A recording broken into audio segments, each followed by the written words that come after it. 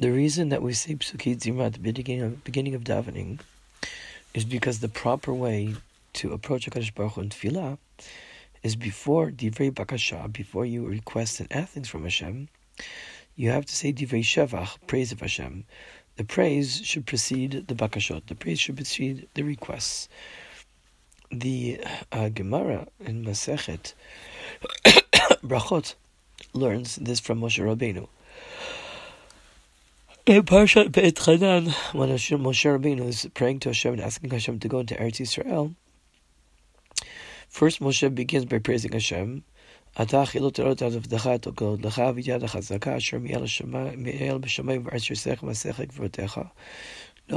HaKadosh Baruch Hu. And then he says, please let me cross and the Jordan and see the special land. So Hashem, Moshe, when he's praying to Hashem, praises Hashem. Only afterwards he asks his requests. And that's the Drush or Rabbi Simlai in Brachos, Lo'olam Misedam Shvachot Shel HaKadosh Baruch Hu V'achar Kach Yitpalel.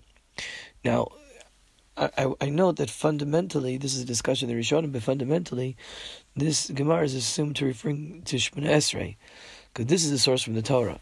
It's referring to Shemona Esrei. In Shemona Esrei, we know that the first three brachot of Shemona Esrei are Shevach, and only afterwards you ask for, you go to the Bakashot, the Tachon and Adam Dat, ask Hashem for some brains, is preceded by the first three brachot, which are Shevach, which are praise of Hashem. The format of Shemona Esrei is exactly this format, that it begins with Shevach and it goes on to Bakashot. It begins with praise and it goes on to requests.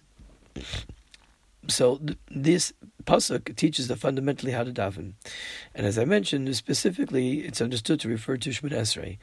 But in general, because we understand this concept, that's the way to daven, so that's why the Chachamim established that the whole tefillah should work like that.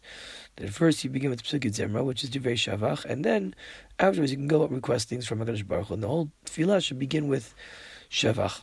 And Chazal also established that it fundamentally should begin and end with a bracha, Baruch She'amar and Yishtabach. It's a framework, opening and closing the Psukei Zimra with a bracha. Originally, and this is why I emphasize that the pasuk is referring specifically to Shemona Esrei, not necessarily to Psukei Zimra, because in the time of the Tanaim, there are many statements that seem to indicate that Psukei Zimra is a minhag Hasidut. It's a wonderful minhag that people should do. For instance, the Gemara in Brachot says, if a person says Tila LaDavid Ashrei every single day 3 times, Muftach L'Shav Ben Olam Haba. It's a Gevaldik Azach, right? Or in Masechet Shabbos, Rabbi Yossi says, Halavayat should be those people who say Psukei Zimra every day.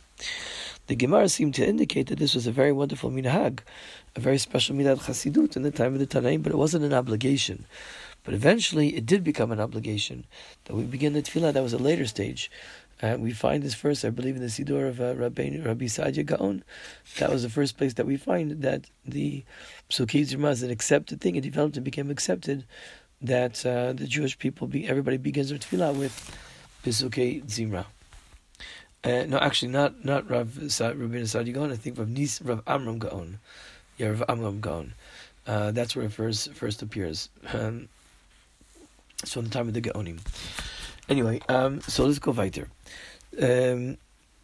I'll just say that the significance of the Psukei Zimra is that the logic behind of having Psukei Zimra the Shevach before the Bakashot is that when we do come to Kadosh Baruch Hu with the Bakashot, when they understand that if we're asking for brains or asking for health, it's so we can be mitkarev to Hashem. We're not just asking things because we're selfish, but we understand that we're building a relationship with the Kadosh Baruch Hu, and anything that we request, eventually, even though it might be material and worldly, but the purpose that we're asking things is part of a bigger picture of Avodat Hashem, and that's the significance of Psukei Zimra. I heard from my grandfather, Alav Shalom, many years ago.